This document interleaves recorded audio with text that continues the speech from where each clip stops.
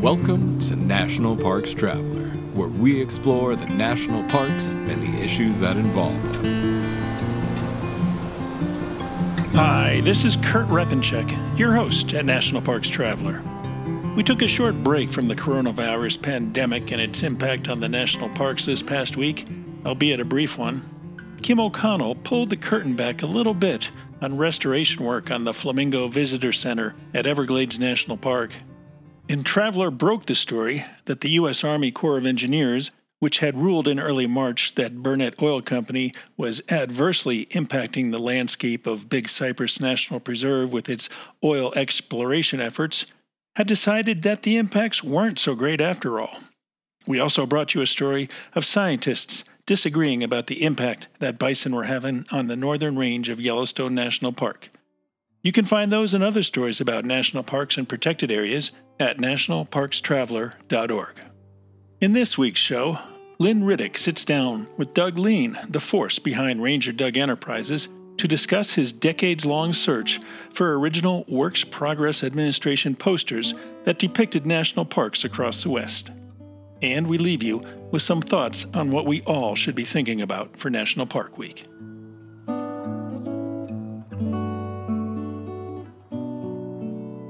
The Grand Teton National Park Foundation is a private, nonprofit organization that supports projects that protect and enhance Grand Teton National Park's cultural, historic, and natural resources. By funding initiatives that go beyond what the National Park Service could accomplish on its own, Foundation donors improve the visitor experience and provide benefits to the national park system for decades to come. See their successes at gtnpf.org. Washington State is graced with 3 spectacular national parks, each different and special in their own unique ways. As the official nonprofit partner and the only philanthropic organization dedicated exclusively to supporting these parks through charitable contributions, Washington's National Park Fund has a mission to deepen the public's love for, understanding of, and experiences in Mount Rainier, North Cascades, and Olympic National Parks. Share your passion for these parks at wnpf.org.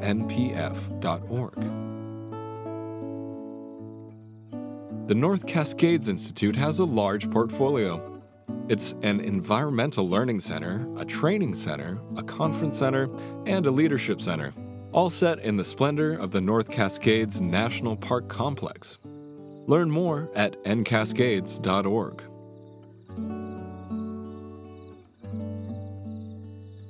Bold and bright colors, big, easy-to-read lettering, a simple graphic focal point of a prominent landmark.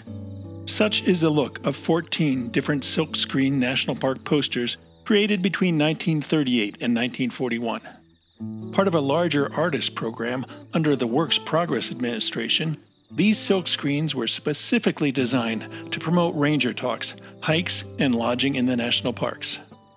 Underappreciated, lost, destroyed, and largely forgotten during the post-war years, the original posters have turned up in unlikely places and have taken on a life of their own. They've awakened interest by other collectors, copycats, and ignited an understanding of their historical significance by the National Park Service. 2 of the original 14 posters have never been found. Former park ranger and dentist Doug Lean is the person who revived the passion for this poster collection. Not only has his 50-year quest for these posters sparked poster fever, it has evolved into a business of designing, screen printing, and selling posters that are as authentic to the originals as possible. From his home near Petersburg, Alaska, Lean talks with Lynn Riddick about the history of the posters, his efforts to find the 2 missing original prints, and his offer of $10,000 to whoever does. Hi, Doug. Thanks so much for joining me today to talk about the historic WPA-era National Park silkscreen posters and your business of selling them.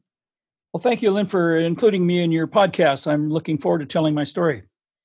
I have to say that it's a little challenging to be talking about art in an audio podcast, but I think it's probably fair to say that many people have seen these posters, or 1 or 2 of them at the very least, and will go, oh yeah, I know those posters. Still, would you paint a visual picture of what these posters look like? what the style is all about. And then I'll also say that listeners can go to rangerdoug.com to take a peek.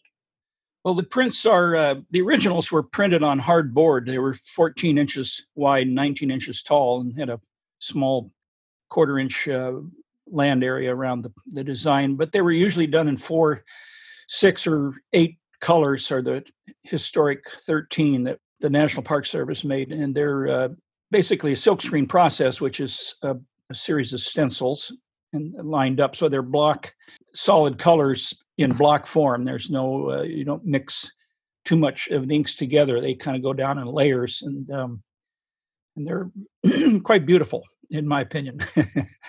So what do they look like? What is the general visual theme working? What's the style?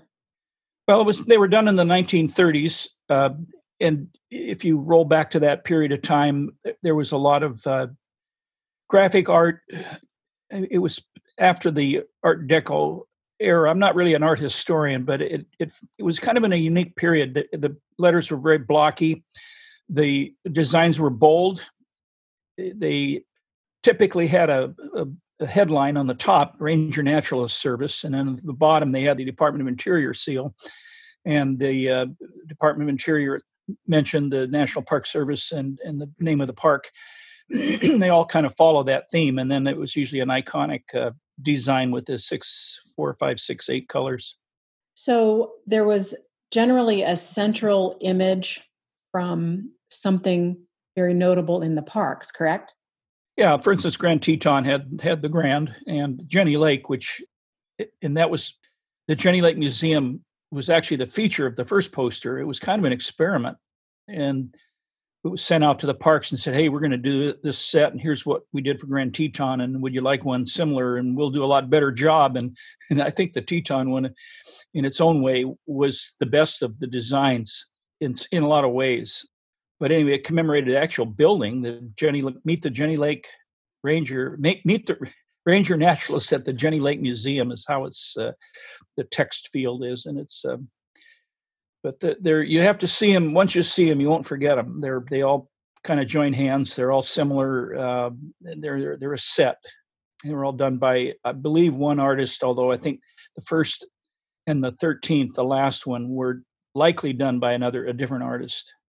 I want to talk a little bit more about the history of the posters, but first I want you to tell me more about the silkscreen process itself, because I think it's pretty fascinating, especially that each poster is done individually, one at a time. So really no two are exactly alike. And I did want to ask you, what's the better word to use, silkscreen or serigraph? The term serigraph was coined by, I believe, Anthony Valonis, who was a WPA artist I believe he started out in New York City, which started this poster process in the Depression. And he just took a German and a Greek word and just kind of made it up, Sera and graph. And this is very well described in Chris Denoon, his book on posters of the WPA. It's a beautiful book written in 1987. He was way ahead of his time. They are silk screens. They were in the 30s. Women were still wearing silk nylon. They're silk, we call them nylons today, silk stockings. And that same silk would flat out use, if they flatten it out on a frame, they could lacquer it and prevent ink from pushing through in certain sections. So they could stencil in a pattern in the part that wasn't lacquered. And it was all hand done. They cut pieces of paper out, I imagine, and laid them on top and then lacquered over the top. Maybe they used spray. I don't know the original techniques, but it was very laborious. Each screen had to be built, and then they had to be lined up in a frame system. And the first ones weren't. They were also very simple. They only had 2 or 3 or 4 colors. Some of them had 1, and they were only intended to last a week or 2. They were a message to brush your teeth or read a book or wear a hard hat. It was just a way of making a sign. And they got more and more elaborate with this and adding more and more layers, and it became an art form. But Anthony Valonis was sitting in a room with the WPA artists in New York, and in those days, the they would have 30 artists in a room, and they'd have one poster on a wall that somebody had made up, and they said, okay, everybody copy this. And they made 30 copies, and that was their copy machine of the day. It was just literally filling artists full in a room, and they all copied the same design. And Anthony Vallona said, well, there's got to be a better way. And he built a better mousetrap, and it looked kind of like a big mousetrap. Actually, it was a hinge system that the screens could be attached to, and then they would swing down, and you could squeegee the ink through with a squeegee, and they would flip back up, and he could move the next paper in and the old one into a drying rack. And so Vallonas came up with a scheme that he could make literally hundreds of these things in a very short period of time. It was still quite laborious. The weak link, the Achilles tendon of this thing, was the silk. Just like a silk stocking, they would tend to run. It's a natural organic fiber, and when the screens would break down, that was the end of the run. So you didn't always get what you wanted. You might be able to get 50 to 100 prints before these screens just couldn't print anymore. So they were, in a lot of ways, they're very rare, these prints.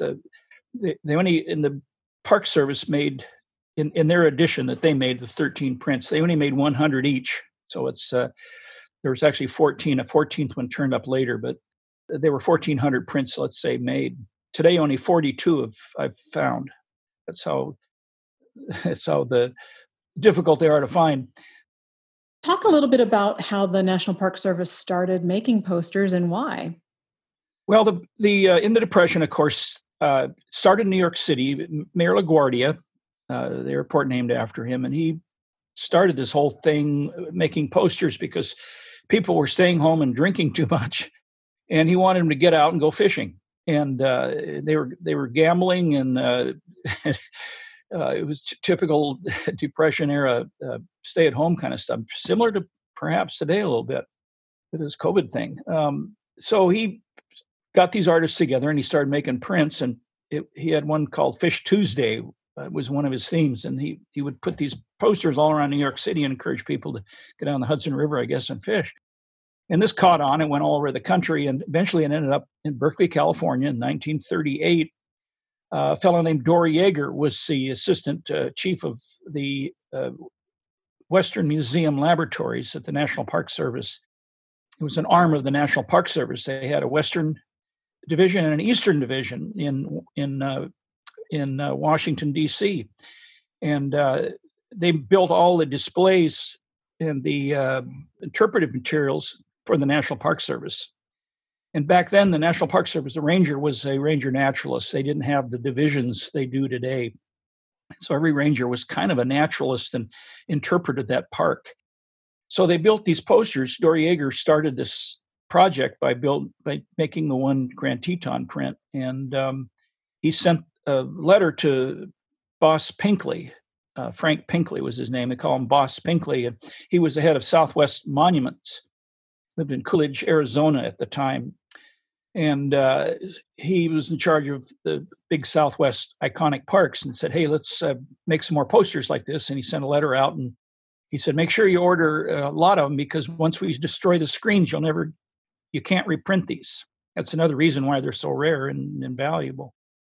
So Boss Pinkley ordered a Grand Canyon print and others, Zion and Grand Canyon in particular. And so that's sort of how this came about. They printed 100, and they were sent to the parks, and they were distributed to the towns surrounding the parks to the chambers of commerce. We found some of the superintendent's notes in Bandelier National Monument that talked about the actual use of these posters, and they were literally put up around the surrounding towns to get people to visit their parks during the Depression. How did you find out exactly how many were commissioned and how many were produced? Where was that information kept?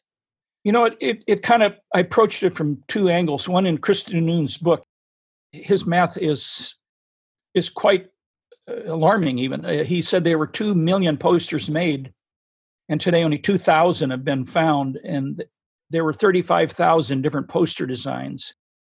So that works out to about 57, I think, if you do the math, about 50 copies. And it was really the vulnerability of the silk screening that would fail, and that's all they could make. And then in the National Park Archives, I rooted through a lot of the old paperwork, and parks did order often 100 prints, and that's all they could probably coax out of these silk screens at the time. Now, today we use nylon screens, and we can do thousands. So it's a whole different ballgame, but they're still the same quality. They're still that look. So when you talk about the Western Museum Labs, the place where these posters were made, any idea of how many people were working there to produce all these posters? First of all, the national park had their own staff there, and then they used WPA artists that they hired. In the case of these prints, it was a fellow named C. Don Powell. Chester was his nickname, Chester Don Powell. And then they hired the CCC, which is not part of the WPA. It was kind of parallel with it, and it was the worker bees of in the WPA era. And Franklin Roosevelt wanted a corps of young men. They trained men between 18 and 23 to come in and learn a trade. And whether it's plumbing or digging ditches or making trails within the parks, they worked in state and federal jurisdictions. But I think they had at the Western Museum Labs, they had about 150 roughly CCC boys, they call them. And they got paid $1 a day. The WPA artists got paid 70 cents an hour. And the CCC had to send $25 home every month. They could only keep $5 to live on. Is there any way of knowing? I mean, I know there aren't that many originals left, but is there any way to tell the difference between the very first sort of prototype poster made versus the rest of the run? Did they sign them or number them or anything? No, in fact, they were forbidden from signing the prints. There's only one exception to that rule, and that's Alexander Dux. And we print that poster. It's a Carlsbad Caverns, the great room, the grand room, I think they call it. And he was allowed to sign in the screen his name, DUX. So, and we print that signature in as well. But the WPA artists were government employees, and they could not sign their works. But when Anthony Valonis left the room, when they made the Yellowstone prints, somebody named E.M. Scratched his name in the Department of Interior seal at the bottom, just kind of hidden, because the WPA artists couldn't actually use the seal because it's a federal seal. And I don't know the rules in those days, but you cannot use it today. And many people, by the way, are using it on these contemporary prints illegally. And I've talked to the people in Washington about this. So it's an ongoing issue. But anyway, EM's initials found their way onto the Yellowstone design. And if you look carefully at the Lassen volcanic design, the original, the name DM is etched into the same seal. And I think that is Dale Miller. We don't know for sure, but it's a good guess because I got a photograph of him standing at the press there. So he's guilty as charged. But anyway, that was the only recognition that was put in these prints, and they were not numbered. And the small ones, like I said, disappeared. I think when they figured out how to do this after the first few prints, they just went ahead and jumped in with both feet and just came out with 100 prints and packaged them up, and off they went to the parks. That was the end of them. Now, you were a park ranger at Grand Teton National Park in the 70s when you stumbled on your first original poster. And then that began a decades-long treasure hunt for the other original posters. Can you tell me a little bit about how that all came to be? Well, yeah, I think it was my first or second year there, 1970 or 71. And my immediate supervisor, I would stay on and work 9 months in the parks. It was called a subject to furlough appointment. It was more than a seasonal, but less than a permanent. And then they had to furlough me for 3 months, so I wouldn't compete with permanent rangers. And otherwise, my choice would have to be to join the Park Service full time and become a full-time employee ranger. So in the fall, Grand Teton is unique, and we had an elk reduction program. They actually have hunters come in and cull out the herd for various reasons, and which is also ongoing controversy today. But I would work that elk reduction program, and I'd stake the roads, and we'd have one fall cleanup day usually, and we'd all put on our old clothes, and we'd go in and clean out some dusty old barn or whatever. And Grand Teton used to have their own horse corrals, and so we went into the old horse corrals up at Beaver Creek, and our job was to clean these out. And so we got a pickup truck full of stuff, and this print was hanging in this dark barn and up on a post, and it was actually hanging in the facility, hanging up like you would hang a normal poster. Well, yeah. Well, this was these barns were built by the CCC, as most of the structures were there at Beaver Creek. Beautiful, huge log work. And this was, I think, I don't remember, it did not have a nail hole through it, but it was kind of just stuck up. I could just reach it, and I pulled it down. It was all full of dust, and blew it off and took my shirt sleeve and wiped it clean, And I looked at this thing, and I went over to my boss, Dunbar was his name, and I said, "Hey, Dunbar, can I have this print?" It says, "Meet the Ranger." I said, "At Jenny Lake." That's where I worked, at Jenny Lake Museum.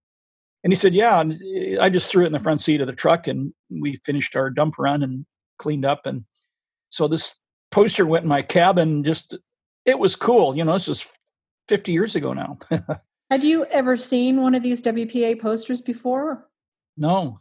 And nobody else had it. And I went to the park with it and said, "Hey, what's the deal here?" And they said, "Oh, they're all government posters." And they shrugged their shoulders. But the park in those days, 50 years ago, they threw out a lot of stuff. The park, I think, has changed a lot of their attitudes towards historic preservation and what is our history and how important is it? And these posters, again, they were just hung up and torn down, a very, very small part of our park history. But it's amazing how people forget. We have to constantly educate over and over each generation. It's just like an echo. We can't let our guard down. And with the prints, once I realized that they were government prints, and I found the photographs and that tied this all together, I said, this is going to be a life mission for me. I'm going to find these things. They're out there somewhere. And I started looking. What are some of the most unusual places where you found some of these posters? Well, the interesting thing is, and I'll give a little secret away here, they find me on the internet. I bet they do. And in fact, I have one fellow that kind of impersonates me. And he got a phone call one day from the artist's son and said, "How come your posters are different colors than the ones that I have here?" He could recognize his father's work, and they were recolored. And the reason I printed posters with different colors is because I was working from black and white photos. I did not know the colors. That was a piece of missing information. So we just made up colors to Yellowstone and whatnot. So this fellow gets a call from the artist's son, and this guy is in his 70s, got on the internet for the first time in his life and searched, and he got this other person that basically passes himself off as the one that's trying to find these prints, and he wants to give the artist the due he's deserved, and this and that and this and that. So this guy ended up getting these two prints shipped to him.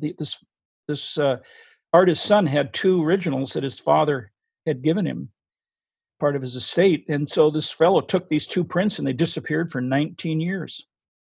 And I later got wind of this, and all of this information is on the website, so I won't repeat it, and it's too cumbersome anyway. But it took me 19 years to get these back into the public domain. I got the Park Service director involved. I got GSA involved. The FBI stepped in, and then I went to the courts, and I finally got the two prints back.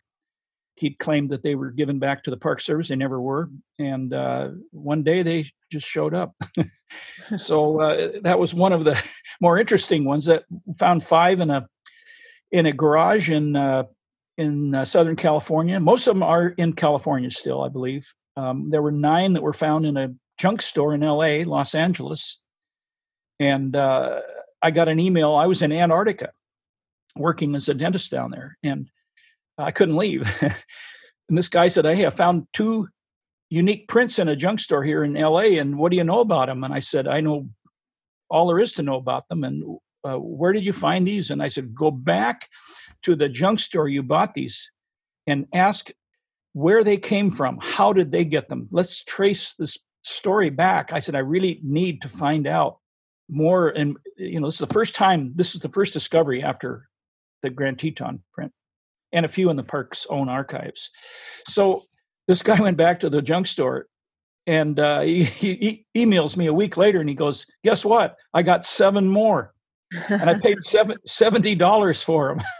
And I wrote him back and I said, well, you have made what is called a good deal because they're worth a great deal more than that. And I said, I don't know what they're worth, but please, please, please keep them together.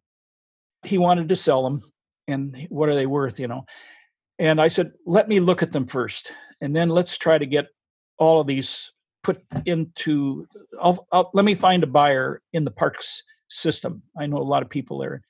And I could never interest the park in doing this. And the other downside was he wanted $65,000 for the set of 9. And it was just beyond anybody's budget. And I went to the parks and I said, look, I'll match you equally if you'll buy these. I'll put up $30,000. And I couldn't get any takers.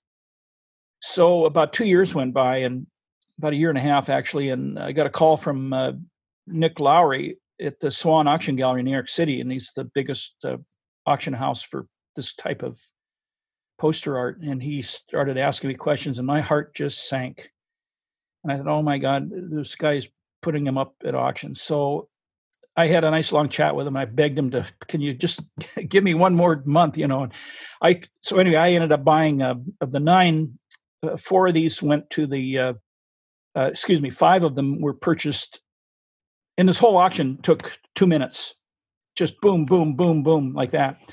And 5 of them went just so fast I couldn't even make a bid. And then I got individual buyers. Yeah, they went to buyers. It turns out it was the Library of Congress bidding. Oh. But I didn't know that, and so I was bidding against the Library of Congress, and they have their own bidding agents, and it's all clandestine. You can't. Nobody knows who they're buying for and how much they're paying. It's protection for the taxpayer. It's a good system. Mm-hmm. So they bought 5, and I bought 2, and then 2 went large out to people, and I don't know who they are except for the one Yosemite that I now have identified. And that was a unique one because it was the only known copy ever. The other one that went at large was Mount Rainier, and we had 6 copies of that. And I already had one. I actually had 3 I found.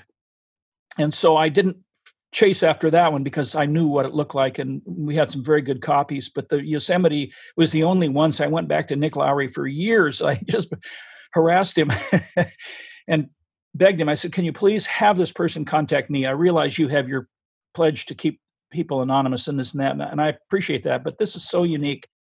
I have to know, I have to find out who owns this and talk to him. And so about years went by, 5 years. And finally I got a call just out of the blue. And this guy says, he said, I'm the guy that has this poster. And so I offered to buy it from him. I offered him $10,000 just because it was the only one. And he said, no, I'll just donate it. So that's where that stands right now. It has not been donated, but I really want to, it's got to join its mates in the National Archives now, and then the public can see it. So anyway, that's kind of this mission. It's sort of becoming half paranoia and it's kind of consume me like Moby Dick. It's I've got still 2 more to go, and I spent a month in Great Smoky Mountains in Gatlinburg and Sevierville and Pigeon Forge, Tennessee, looking in every shop, junk store, chambers of commerce people, old timers, nothing. And then I spent a month in Spearfish, South Dakota, talking to the newspapers, and they did a beautiful article on this whole mission of mine, and again, nothing. And so I'm very fearful that we'll never find these last 2, but virtually the 2 largest finds, the one of 5 and the one of 9, were both in California, and that's where they're printed, and that's probably where I'm going to find them. So I'm still looking. I last year I met Ryan Zinke before he left the Interior. He was secretary, and he said, "I'm going to help you find these, Doug." He's just as passionate as I am, believe it or not. So I'm going to see if we can see if we can find these last two. Well, you'll have to keep us posted on that. Yeah, I will. Once I learned about what the scope of this thing and what I was finding, I figured, I'm going to make a mission to find the set. I want to rebuild the set and put it back in the public domain where it belongs, even if it's the last one. So I still got 12 of the 14. 11 are now back in the public domain, largely through my donations, and some were squirreled away in parks. Just they didn't know they had them. So found those, and 2 are still missing, and one, Yosemite, there's only one copy known, and it's in a basement in a large eastern city. I won't give it away. And I know where it is, and I've talked to the owner, and he wants to donate it. So that will be the 12th of the 14. And I'm still looking for Great Smoky Mountains. I've never found an original, and I'm looking also for Wind Cave, South Dakota, and we've never found that one either. Do you think there was a certain point in time where suddenly these posters were highly collectible and therefore, the value of them went up and people were very interested in them? Can you pinpoint to a certain point in time when that might have happened? When I first started, when the park said, yeah, these are all government posters and you should write the Library of Congress, I think I wrote a letter in about it must have been in the 80s before I started any printing. And they said, I think they had 3 copies, 3 WPA posters in their collection at the time. And I think the big difference was in late 80s, mid 80s, Chris Denoon, this author of this book, along with Henry Viscara, who's a art design fellow out of LA, and he collaborated on the book. And the 2 of them and a third person that's into this WPA era art discovered 1,700 prints made and they were squirreled away by the artists themselves, and they were stored in the University of Maryland up in a turret above the library, as I understand the story. And this was kind of a rumor, the Lost Dutchman mine thing, and they finally pried the crate open and they found these 1,700 prints. And so that's what initiated this book by Chris Denoon, and that really launched, I think, a lot of interest in this art. Still then, it was kind of known to just a few select artists, and the book was a very good success. It's out of print, and I hope to see it reprinted someday, but it was still kind of an insider information, if you will. And the Library of Congress took the majority of this collection, and I don't know actually where it all went, but I believe it's pretty much all what you see on Library of Congress website today. Mm-hmm. There were a lot of redundancies in these duplicate copies, but probably the biggest recognition was when I started publishing these en masse and for the parks. We'll talk more about those publishing efforts in my next episode. Lean will walk us through the origins of his business, Ranger Doug Enterprises, the growing popularity of national parks posters, and how his business is surviving in the midst of the COVID-19 shutdown. For National Parks Traveler, I'm Lynn Riddick. Listener and reader support make National Parks Traveler possible every day of the year. If you enjoy the Traveler's content, please consider a donation via nationalparkstraveler.org. The Blue Ridge Parkway Foundation is the primary nonprofit fundraising partner for the Blue Ridge Parkway. It is made up of people who have a deep love for this majestic road and want to ensure that its natural beauty and the experiences that it offers endure for generations to come. You can show your appreciation at brpfoundation.org. Acadia National Park is one of the 10 most popular national parks in the United States. It's also one of the smallest and most vulnerable. That's why Friends of Acadia exists. Friends of Acadia is an independent organization of passionate people inspiring those who love this magnificent park to make a real and lasting difference for Acadia. You can make a difference at friendsofacadia.org. Dry Tortugas National Park, 70 miles off the Florida Keys, just very well might be the most difficult park to reach in the lower 48. But when you arrive, you're surrounded by crystalline waters for snorkeling, scuba diving, fishing, and kayaking. There are sunken wrecks to explore, coral reefs swarming with colorful marine life, and history in the brick walls of a Civil War-era fort. The Yankee Freedom 3, departing from Key West, can get you there in a little more than 2 hours. Visit them at drytortugas.com. RV Share provides not only an option for renters to enjoy the perks of RV travel without having to buy one, but an opportunity for owners to earn income by renting theirs out. You'll find everything from large and luxurious Class A RVs all the way to small and easy-to-tow pop-up campers. You can even use their filters to find an RV that is dog-friendly or one that will be delivered right to your campground.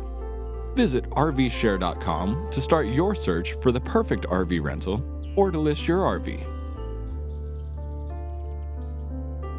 And now, an editorial. While we're spending National Park Week trying to enjoy the parks virtually, we also need to spend time pondering the condition of the national park system and asking what needs to be done to show we really believe the parks are America's best idea. Just saying those 3 words doesn't make it so. If the park system really is our best idea, why have we let half of a historic plantation's slave village within a national park be destroyed? That would be at Virgin Islands National Park.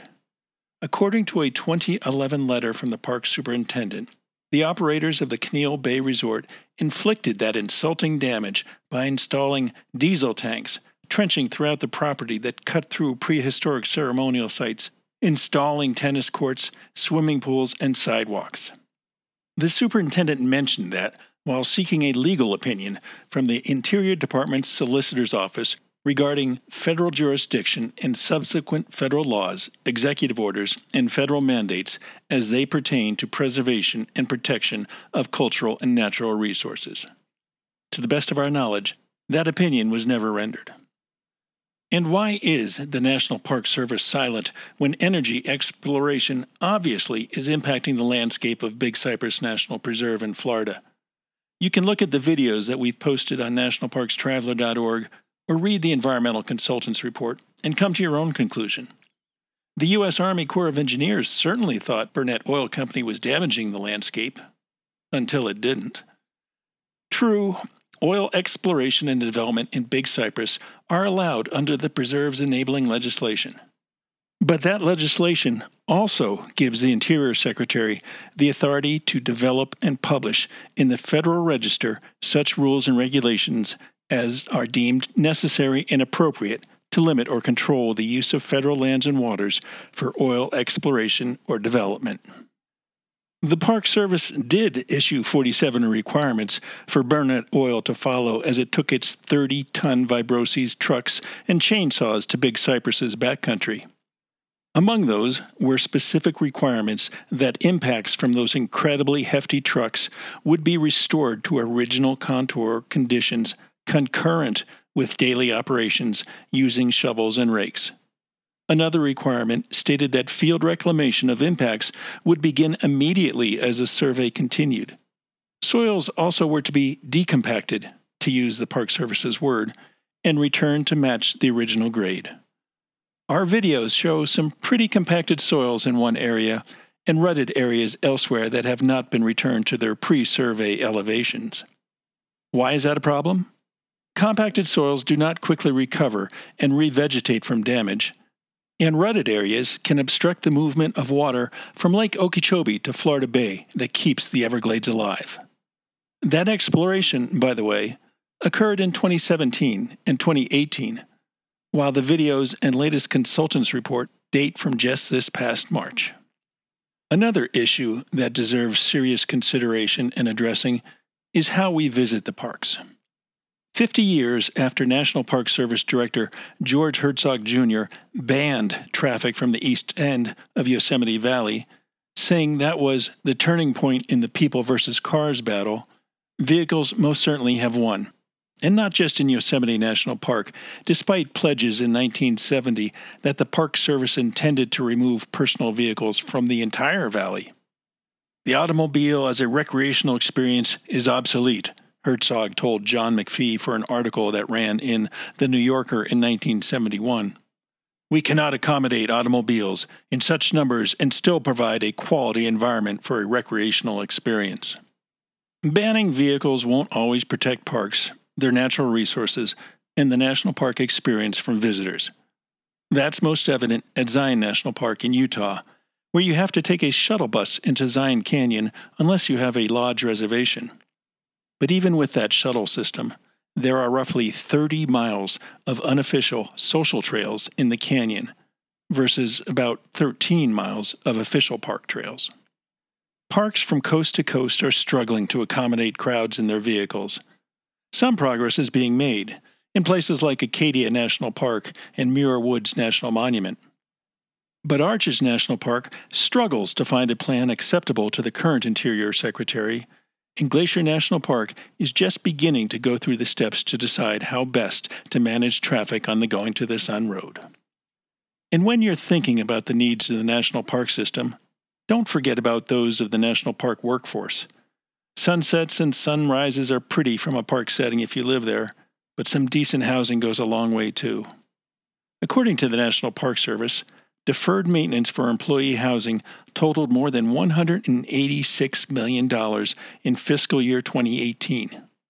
Compare that with the $2.2 million the Park Service received that year for its housing improvement program. With such inadequate yearly funding, it's no surprise the problem continues to grow.